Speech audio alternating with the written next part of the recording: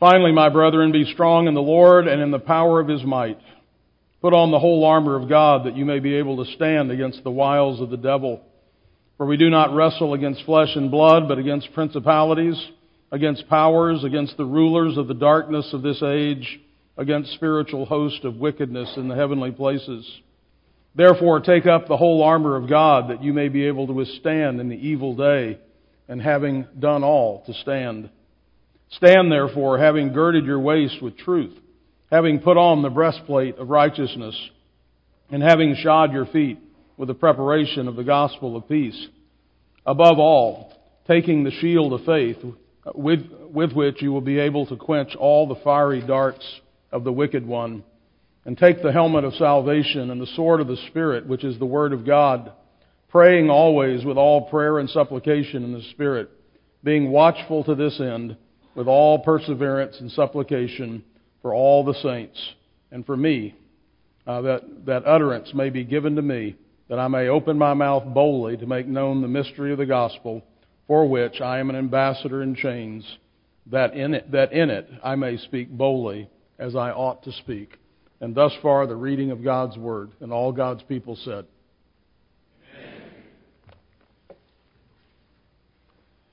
Paul has made it clear here in the closing verses of this epistle to the Ephesians that we all must contend with the wiles or the deceit of the devil.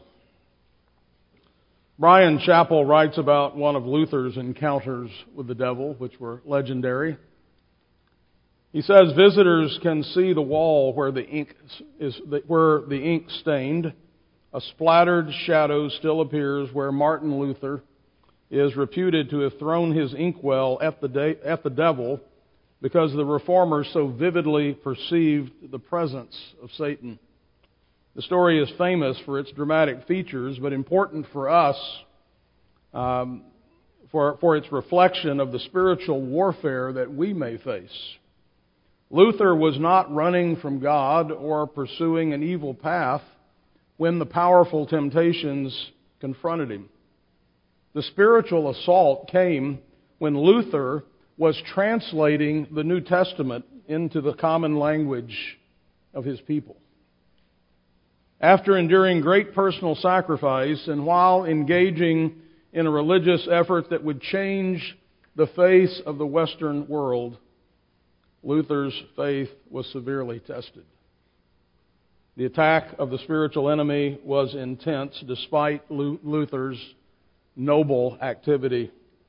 At the time of great spiritual endeavor, Satan never seemed more real.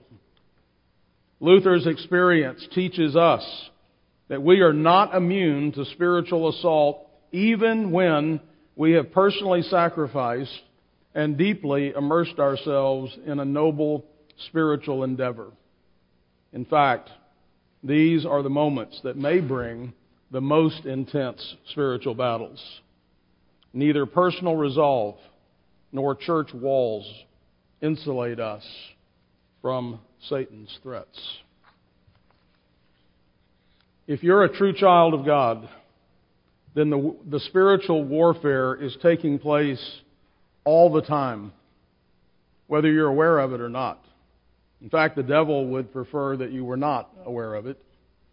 He is successful if he can sideline you in the battle. His one tool to take you down on every front, large or small, is sin.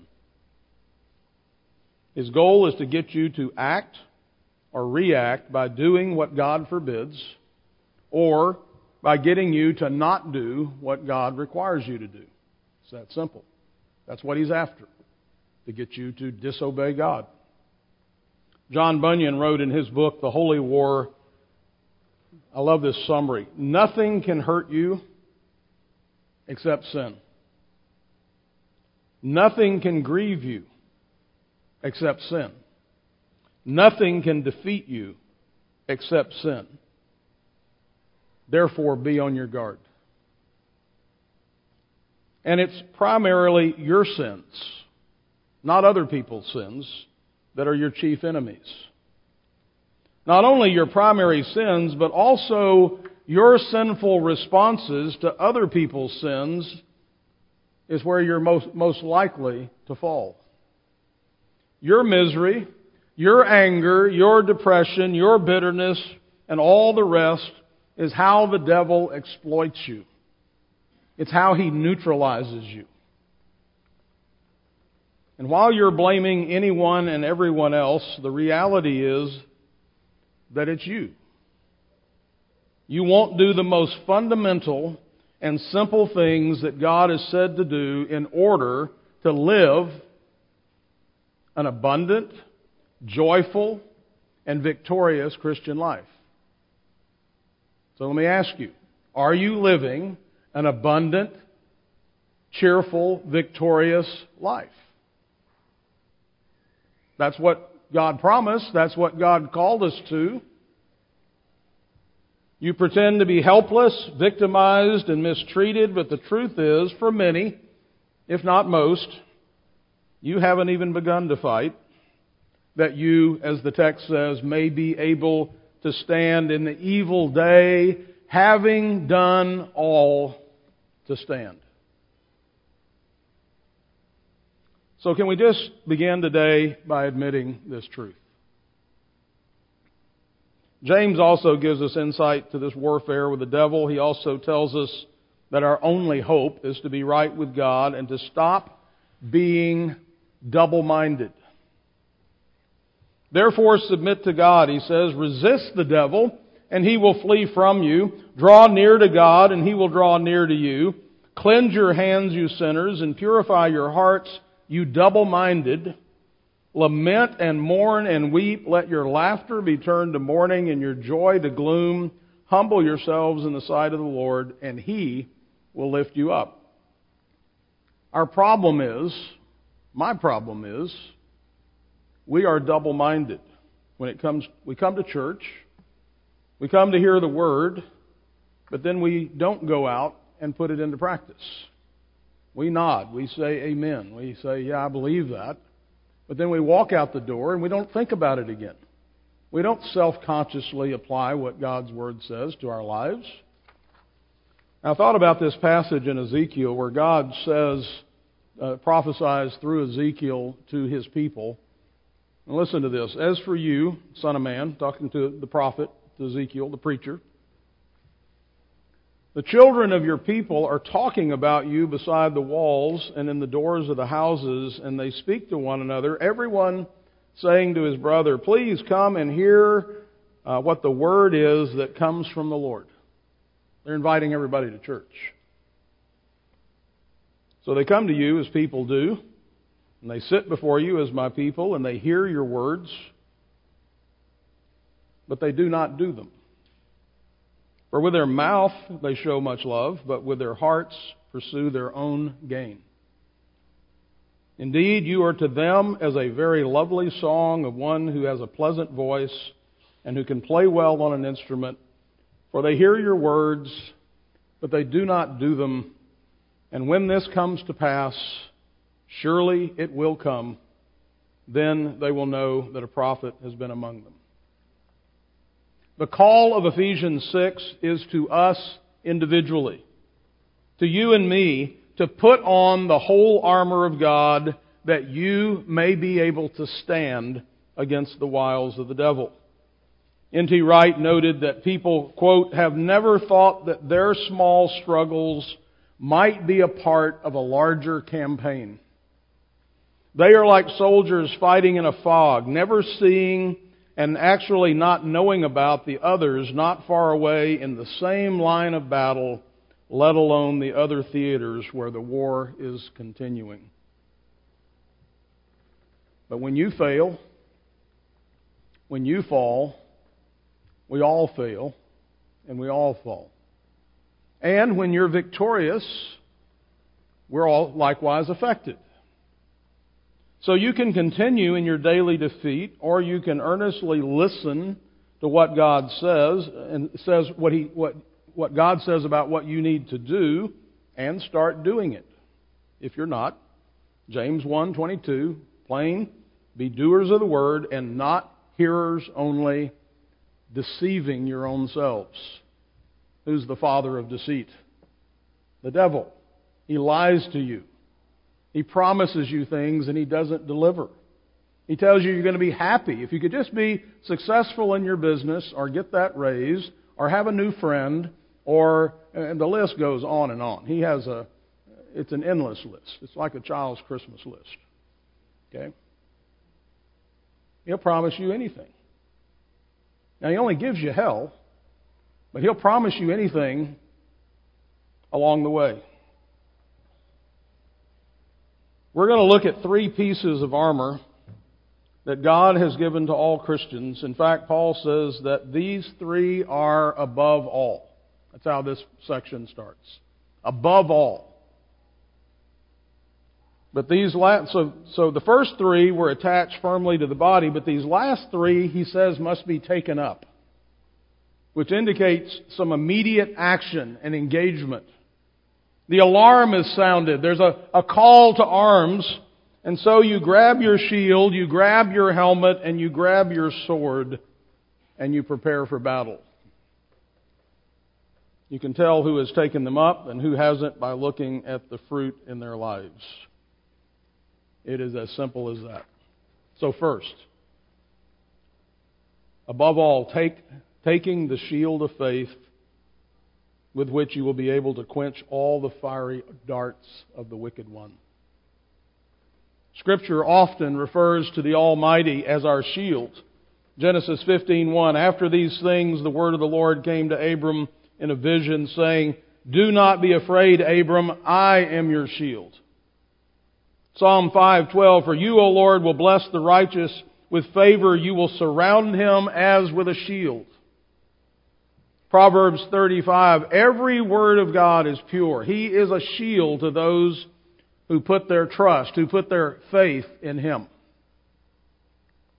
The shield that Paul's metaphor would have brought to mind for the first century audience was not a small disc, but a large body-length shield that a Roman soldier used to protect his entire body. It was made of wood, but it had a fireproof lining made out of metal. You will need this shield because all kinds of things are going to be hurled at you, especially the fiery darts.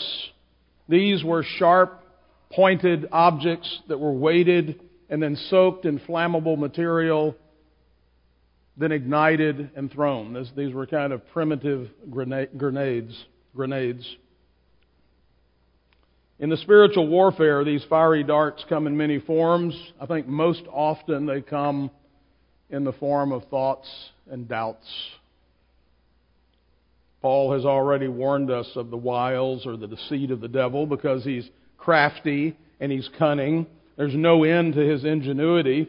And he also comes at us through desires and passions and lust and flaming, inciting, and arousing them to burn us up. Temptation of all sorts comes out of nowhere. He can make it look so good. Hebrews 3:13 warns about our being hardened through the deceitfulness of sin. John Bunyan wrote in Pilgrim's Progress about when Christian meets Apollyon. Remember, that's the devil himself. And he disdains little Christian and he says, "Here will I spill thy soul," he says to him. Then he throws a flaming dart at his breast. Quote, "But Christian had a shield in his hand with which he caught it and so prevented the danger of that." If we have no shield of faith, we are sitting ducks. You'll have to stand behind what you believe, behind your shield of faith. Again, N.T. Wright describes it this way: belief in Jesus as the risen Lord and utter loyalty to this Jesus will protect you when the enemy hurls flaming arrows at you. The arrows may take the form of doubt or despair or adverse circumstances, of sharp temptation that will burn you up if you let it catch light on you, of personal tragedy, or indeed the kind of triumph that tempts you to arrogance and pride. Believing loyalty will quench them all. Jesus is Lord. Jesus is my Lord. I have bowed the knee to Him. That's first and foremost. Whatever else is going on, whatever else is coming at me, I believe in Him. Faith is the only shield that can defend us. In this instance, faith is the quick application of what we believe as an answer to everything the devil throws at us. For I know whom I believe, Paul says, and I am persuaded that He is able to keep what I've committed to Him against that day. 1 Peter 5, 8 and 9, be sober, be vigilant, because your adversary, the devil, walks around like a roaring lion, seeking whom he may devour. Resist him, steadfast in the faith. There's the shield, knowing that the same sufferings are experienced by your brotherhood in the world. In 1 John 5, 4, for whatever is born of God overcomes the world, and this is the victory that has overcome the world, our faith. This isn't some abstract faith in faith, but rather faith in a faithful object, which is Christ Himself. The Bible describes Abraham's faith this way, who contrary to hope, we might put it this way, contrary to reason, contrary to hope, in hope he believed, so that he became the father of many nations, according to what was spoken, so shall your descendants be. And not being weak in faith, he did not consider his own body already dead, since he was about 100 years old, and the deadness of Sarah's womb. He did not waver at the promise of God through unbelief, but was strengthened in faith, giving glory to God, and being fully convinced that what he had promised, that is, what God had promised, he was also able to perform, and therefore it was accounted to him for righteousness. When God has promised you something, are you fully convinced that what He has promised, He is also able to perform in the face against all odds? There's your shield of faith. Without it, all is lost. Second, and take the helmet of salvation. When we think of a helmet, we think of the head or the brain, the understanding and the thinking of the Christian. Of course, one of the fastest ways to kill someone would be to strike a blow to the head. And so if the devil can get in our heads, he can bring us down, he can discourage us, he can render us useless. This is a psychological warfare. You've seen minor examples of this in sports. Maybe you've experienced it yourself playing sports. When a psychological shift occurs in a person or a team and suddenly they start to lose ground, the other side gets in their head. I'm reading a book called The Boys in the Boat, which is about the 1936 Olympic rowing team from the University of Washington, who against all odds won the gold medal. One of the critical lessons these oarsmen learned was that their minds had to be at all times in their boat and never on what was going on around them, certainly in the next boat. If the other team got in their heads, they inevitably lost. The real Christian soldier is constantly engaged in battle, which often brings spiritual fatigue. As it was in the first century, we too are surrounded by scoffers who do the devil's bidding. Peter wrote in 2 Peter 3, scoffers will come in the last days, walking around according to their lust, and saying, where is the promise of His coming? For since the fathers fell asleep, all things continue as they were from the beginning of creation. Where is this God of yours? It reminded me of the story of the Baals. You know, Moreover, the devil loves to show us how unbelievers seem to be having all the fun and all the success. In fact, the Psalms are full of lamentation over the apparent prosperity of the wicked.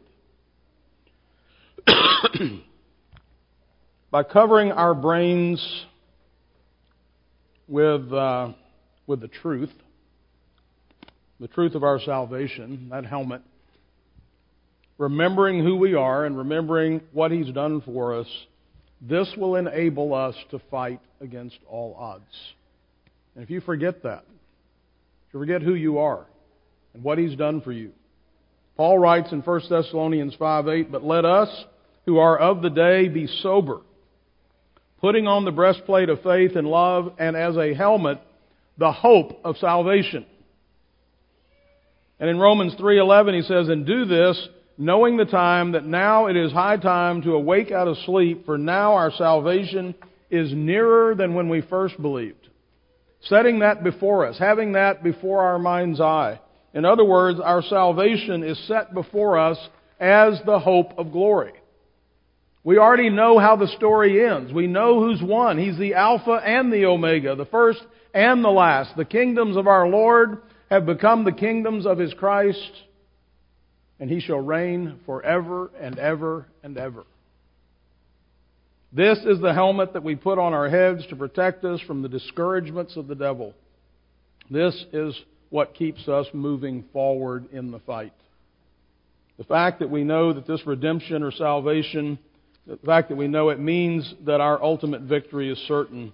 Moreover, whom He predestined, these He also called, and those He called, He also justified, and those whom He justified, He also glorified. Recall what our Lord has told us regarding this salvation in John 10. "And I give them," that's you, you're His people, "I give them eternal life, and they shall never perish. Neither shall anyone snatch them out of my hand. My Father, who has given them to me, is greater than all, and so no one is able to snatch them out of my Father's hand."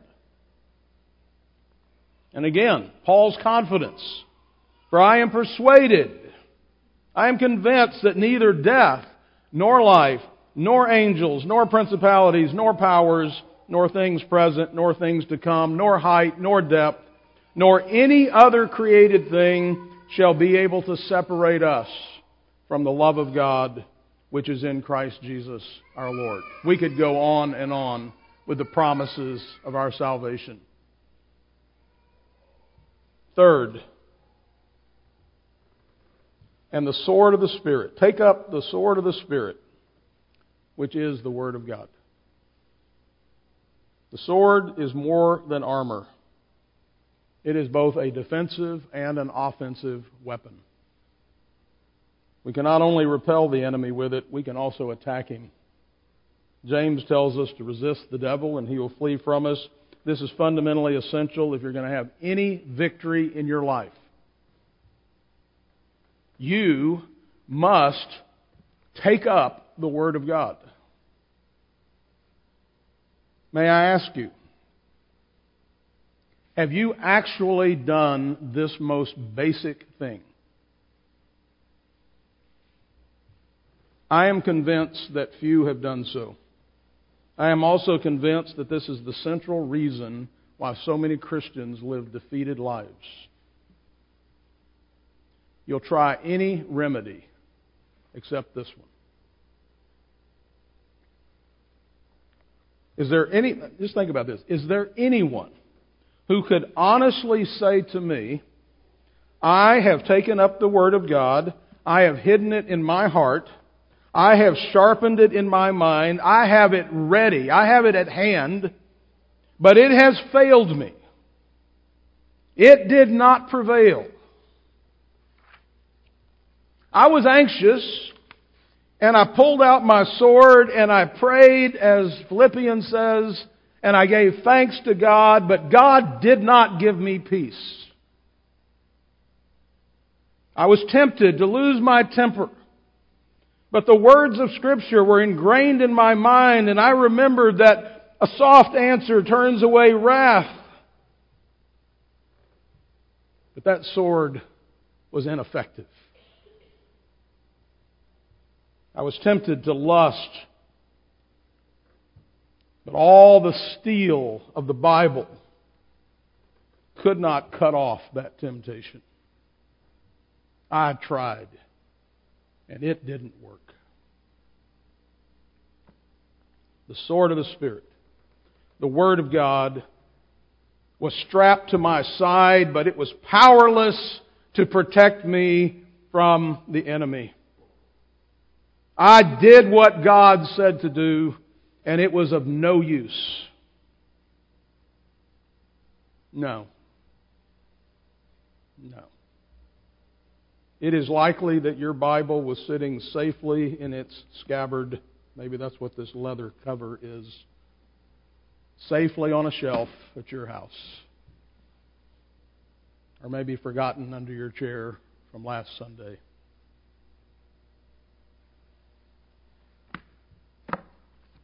Where it could do no harm, where it could do no good. When was the last time you sought out the Scriptures to discover what you needed to do to overcome one of the sins in your life, and then you earnestly took up those words and wielded them against that sin? I'm facing a problem, a conflict, a temptation. I must run for my sword. I must find out what God wants me to do. I keep it ready at hand. Is this not what Jesus Himself did when He was tempted by the devil in the wilderness for 40 days and 40 nights? He resisted the temptations by quoting Scripture. He sent the devil packing. So tell me, what else are you going to use that's going to be more effective than that?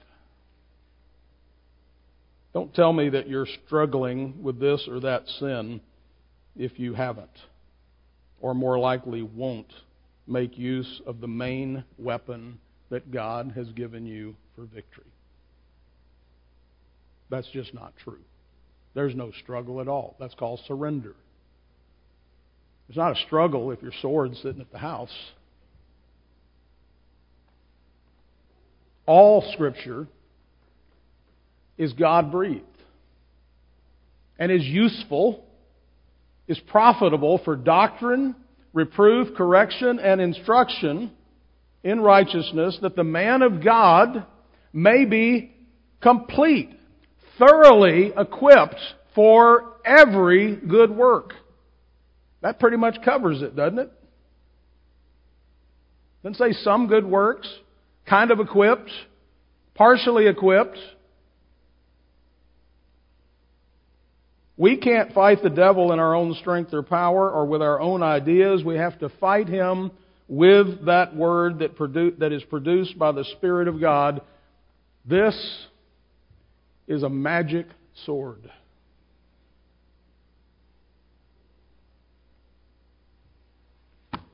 Moreover, this is a sword that's available to every one of us, not just to ministers. You have a Bible, and if you're committed to its truth, then you have an answer for everything. Every philosophy, every scientific claim, and anything else that might come against you.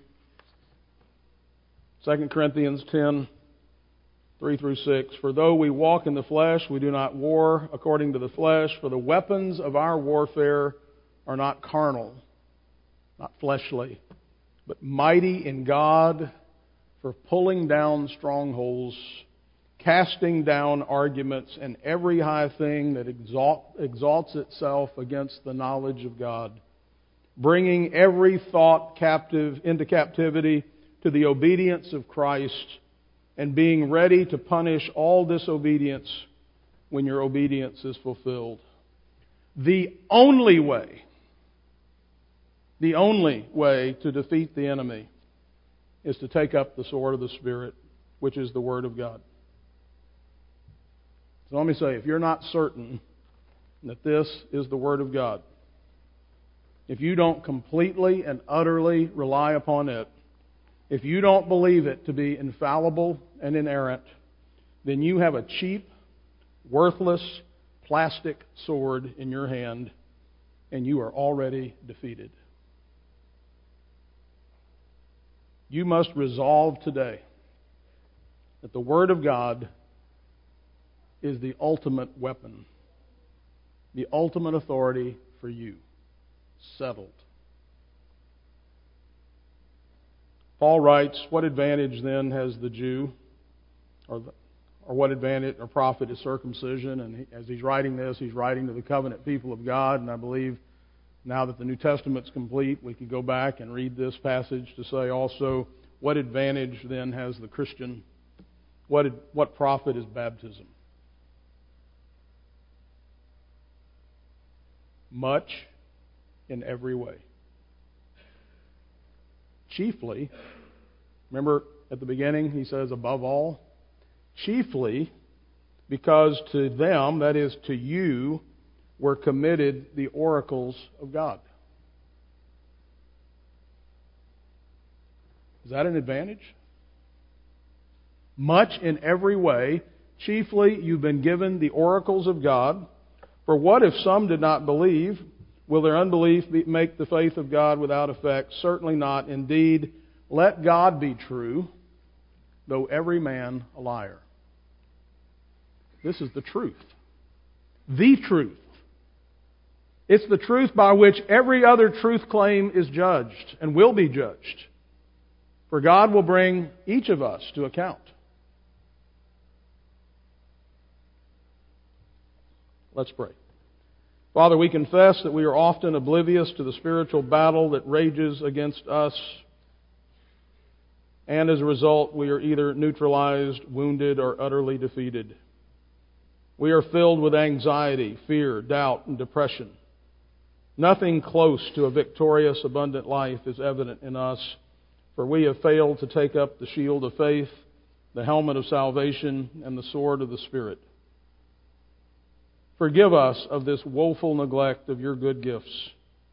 We are without excuse, for Christ has defeated all his and our enemies. For those who have been pricked by the sword of your word today, I pray that you would not allow them to leave here and forget. For those who felt nothing, I pray that you would raise the dead. Amen. Hebrews 4:11 through 13. Let us therefore be diligent to enter that rest, lest anyone fall according to the same example of disobedience, referring to those who fell in the wilderness.